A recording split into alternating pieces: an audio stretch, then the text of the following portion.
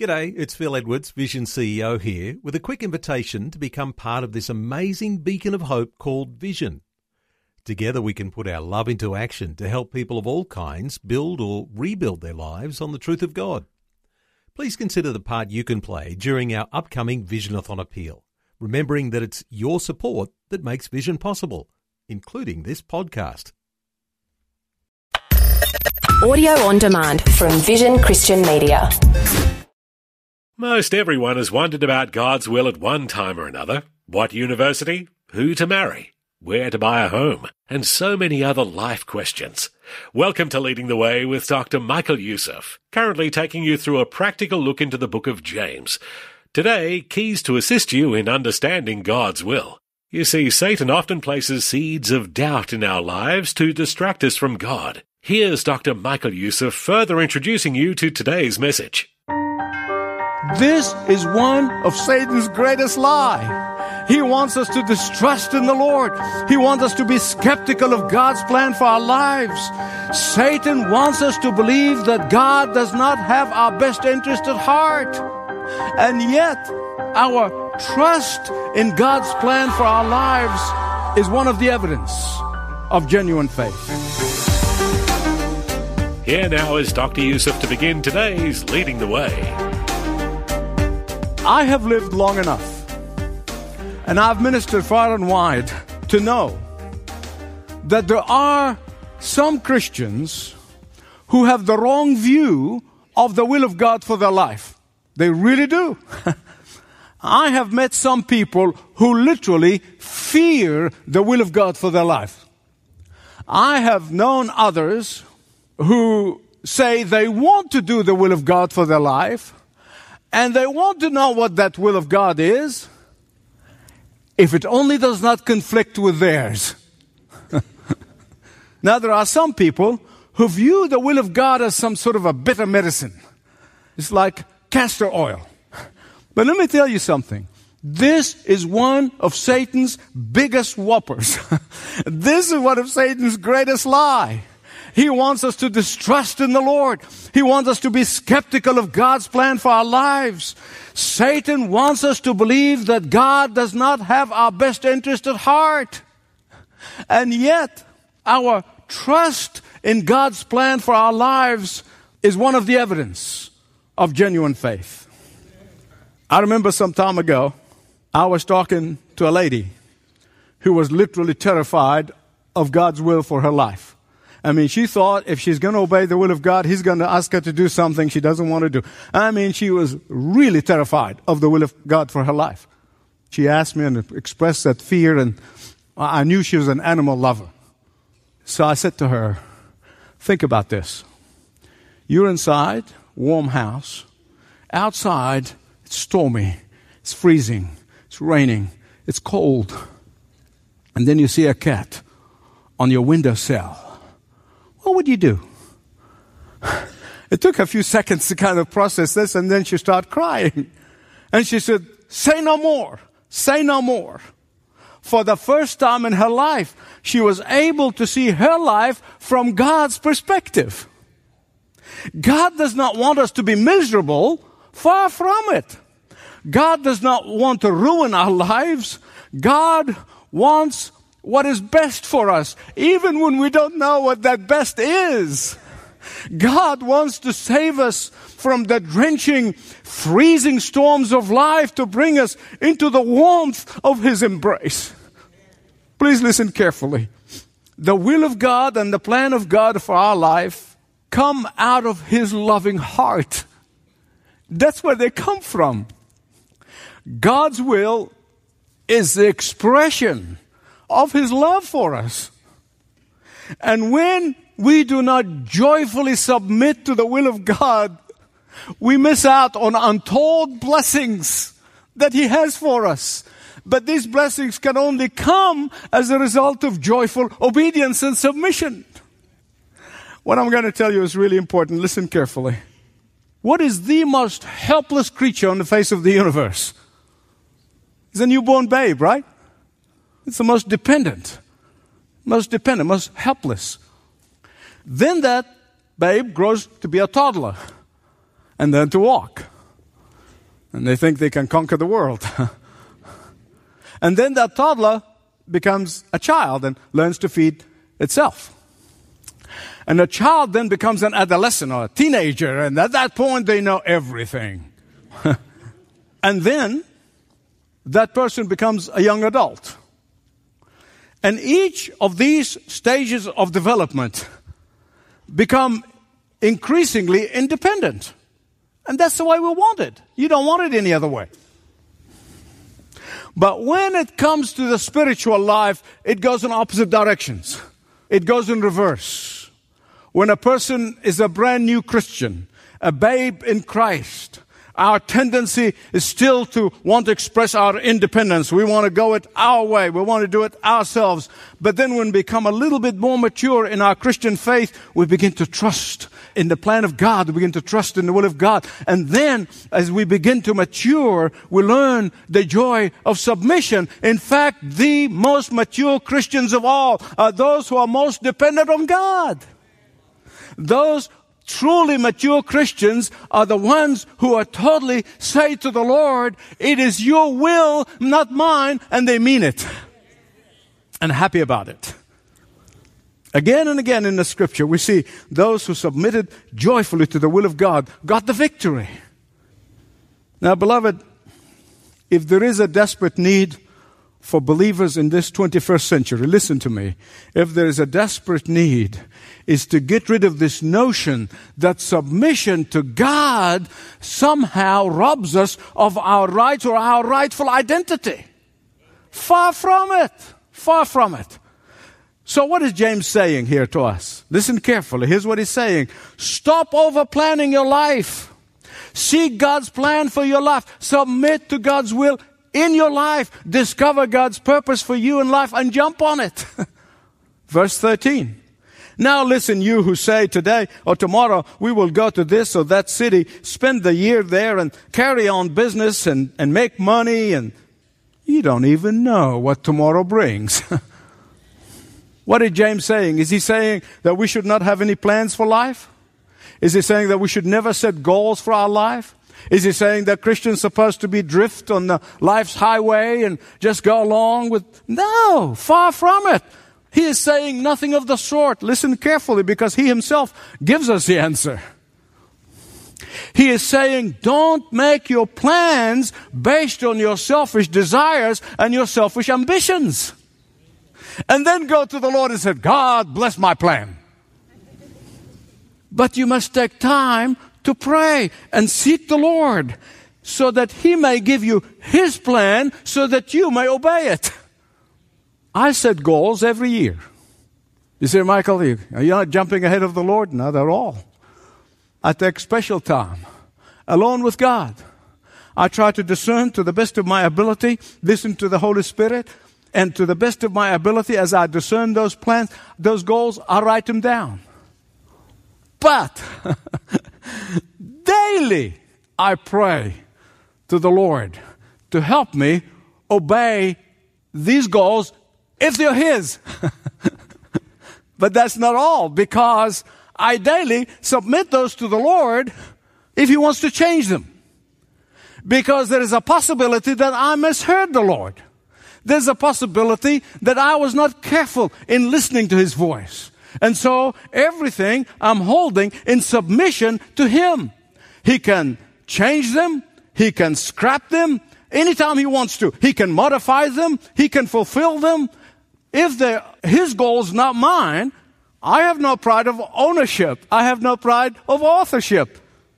And by doing this, I am daily declaring the Lord's ownership over me. I'm daily declaring the Lord's total control of me. I'm daily declaring the Lord's sovereignty over me. I'm daily declaring the Lord's prerogative. If He changes the plan, great, fine. Why should I worry? If He modifies them, wonderful. If they don't come to fruition, that's fine too. I'm at peace. I don't own them, right? Not my plans. Listen to me. Grief and pain will come when I set my heart on something or someone or anything and say, God, I want this, I want this, I want this, I want this. Stress and pain come about when we cease to give Him complete control. Even in the things we don't understand. Even in the things that do not make sense to us. Perhaps by now, some of you are saying, well, Michael, this is fine, this is well and good, but how can I really discern the mind of God? How do I discern the will of God? How do I discover that plan of God for my life so that I may obey it and daily surrender it? And you came to the right guy for this. Because I blew it many times. Here's the first problem. When people say, I can't discern the mind of God, I can't discern the will of God in this matter, I don't know what the will of God in this situation. One of the biggest problems is that they are also, while they're trying to listen to God, they're listening to a cacophony of voices. I often say my problem is not distinguishing between the voice of God and the voice of Satan. With God's grace and discernment, I'm able to discern Satan even when he tries to trick me. My problem is to try to distinguish between the voice of God and my voice when I want to answer my own prayer. And that's why I take time. It is not a secret that we live in a noisy culture. We really do. This business of multitasking stuff is diverting our attention. We're not concentrating anymore. You see, most Christians, when they say, I don't hear God, I can't hear God, I can't discern the will of God, they basically cannot discern the will of God because they are like a person inside a room, lots of people in the room, and they're all talking. And on top of that, you got a stereo and a television bellowing at the top of the volume. I mean, it's loud as can be. And meanwhile, they're on the phone saying, hello, Lord, I can't hear you. What are you saying? Speak louder. I can't hear you, Lord. What is this you're trying to tell me? They say, what's the use? I can't hear the voice of God. And they go through their Christian life lurching from crisis to crisis to crisis. Can't discern the will of God. In fact, I was thinking about this and I thought of a story that comes from back in the days of Noah. And the days of Morse code. How many of you know about Morse code? Series of dots and dashes. Beep, beep, beep, beep, beep, beep, beep, beep, beep. And the story goes about back then there was a job opening, one job, for a wireless operator. The reception room in that company was filled with candidates. All applying for that one job. Lots of candidates. And they were all talking. They gibbering away, just lots of talk, and it was going on, except for one guy. He came in, and he sat there quietly by himself. Everybody else, they're making lots of noise. He sat all by himself. Then all of a sudden, he jumped in, goes into the interview room. A few minutes later, he walks in, and he announces, you can all go home now, I got the job. Well, they were furious. I mean, these applicants were incredulous. They said, how come? We were here ahead of you. How come you got it? Here's what he said. If you hadn't been busy talking, you might have heard the message that came on the loudspeaker in Morse code saying, I need a man who's always alert, and the first man who hears this message and comes to my office gets the job. That's what the Lord is saying. You see, the main reason we can't hear the voice of God is that we are listening to all sorts of voices, not the voice of God. If you're not listening to the voice of God, you're not in tune with His will. And if you're not in tune with His will, you're not in tune with His plan for your life. And when you're not in tune for the purpose of God and His plan for your life, you are missing out on God's best for you. Now, there are times when God cannot rule. So what do you mean God cannot rule? Yeah. When you're disobeying Him, when you're not listening with the desire to obey, and God be speaking, He can't rule. So what does He do? He overrules. And I'm so grateful to God for that He has overruled in my life many times. Jonah was a great example of that. God had to overrule in his life I'm going to come back to that in a minute. I'm going to come back to Jonah. But in John chapter 7, there's a nugget there where these miserable religious leaders were out there to trick the Lord Jesus. He said to them, if you are willing to do the will of God, God will reveal more of His will to you. God will not reveal His will to those who are full of their own importance. God will not reveal His will to those who are merely trying to impress others by their biblical knowledge. God reveals His will to those whom He knows they want to and willing and desirous and to obey His voice regardless of the cost. In Ephesians 5:17, Paul said, God wants us to understand what the will of the Lord is. Now I'm going to plead with you, don't misunderstand what I'm going to tell you. I don't always know why God does what He does. I don't always know why God allows what He allows. I don't always know why God commands what He commands. Not always, I don't know. But I'm like a 5-year-old spiritual child when He says, do this, and I say, why? Because I said so. When I grow up a little bit more, I know why. I know why my heavenly daddy did not want me to play with matches, because that matches could burn me. And He loves me enough to tell me not to play with those matches. Because I said so. As I mature in Christ, trust and obey in Him, I see why He did something or did not do something. Learning to discern and obeying the will of God is like playing a musical instrument. It gets better with practice. It gets better with practice. Did you get that? I said earlier that sometimes when God cannot rule because of our stubbornness, He overrules. It's out of love for us that He overrules. Jonah is like really many Christians today. Much more than you even admitted. They had to obey God. You know what I'm talking about? They had to obey God. Jonah had to obey God. He did not willingly and joyfully obey God. But he obeyed God grudgingly and reluctantly. He did not go to Nineveh with all of his heart. He did not preach out of love for God and for people. He only wanted to get out of the slimy sushi food that he's been eating all the time. And after all of that,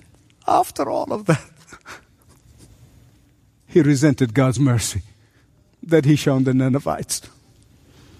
And he missed out on the blessing that can only come from joyfully obeying the will of God. You might be going along doing God's work, but you're really missing out on the blessing that God really has for you. You say, why should I joyfully obey the will of God? James gives us the answer. He said, because life is so uncertain. It is foolishness to insist on our own plan for tomorrow, because tomorrow might never come to you here. Tomorrow might be the day in which you're going to give an account for your life that you lived here. He said, life is like a mist. It appears, and for a little while it vanishes. Only what is done for God joyfully will count for eternity. I know young people think that you are invincible. Most young people cannot see the fragility and the brevity of life. The hardest and the toughest funerals that I've ever conducted is when a young person dies. It's the hardest funeral. I watch young people in a state of shock. They really are. They are absolutely traumatized because all of a sudden it dawns on them, this could happen to me. But as time passes, they get back into the invincibility mode and talking as if they're going to live forever. And that is why James concludes by saying, so whoever knows the right thing to do and fails to do it, for him it is a sin. It might not be for somebody else, but for him it's a sin. For her it's a sin. Listen to me. If you continue to make your self-centered plans which ignores the call of God in your life and the purpose of God in your life, you are sinning against God. The New Testament makes it very clear that the sins of omission are treated just as severely as the sins of commission. Knowing what is right and not doing it will be judged just as severely as the sin that is committed willfully and intentionally. Someone said years ago, it is not the mountain climbing that wears us out, but it's a pebble in your shoe that wears you out.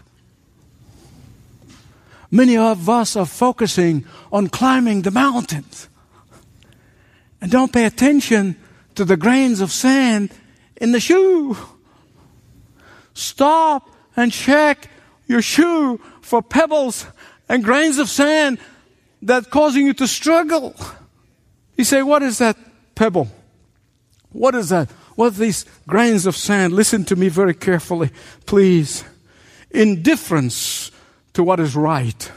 Indifference toward biblical conviction. Indifference toward the work of the kingdom of God. Indifference to what God hates. Indifference to what God wants you to do. Indifference to the truth that is being trampled upon now. These are the pebbles in our shoes. Do you seek the will of God in your life? Only you can answer that. Now, is it because you want to obey it? Or you want to compare it with yours? Do you obey the will of God grudgingly and reluctantly? Like Jonah, you had to obey. Your answer, your right answer to this question could mean the taking out of the pebble, the taking out of the grain of sand, so that you can keep on climbing the mountain with joy on the journey. With joy on the journey. Do you want that? Do you want that? This is Leading the Way with Dr. Michael Youssef. Hey, if you've got any questions about starting a faith journey or living the Spirit-filled life, reach out to one of our compassionate team members for a conversation. ltw.org/Jesus. Hey, before time runs out, let me quickly remind you to sign up for Dr. Youssef's daily e-devotional, My Devotional. You'll really like My Devotional. It's delivered to your inbox just about the same time every day. I get mine really early so I can read it any time during the day. In it, Dr. Youssef focuses on a verse or two, offering reflections and applications to help you sync it with where life has you today. Best of all, it's free. Sign up for My Devotional when you visit Leading the Way's homepage at ltw.org. We have this and lots of other great spiritual resources for you there. Again, it's ltw.org. And you can also speak with a ministry representative in person at 1300 133 589. And please do make a plan to join Dr. Michael Youssef again next time for more Leading the Way. This program is furnished by Leading the Way with Dr. Michael Youssef.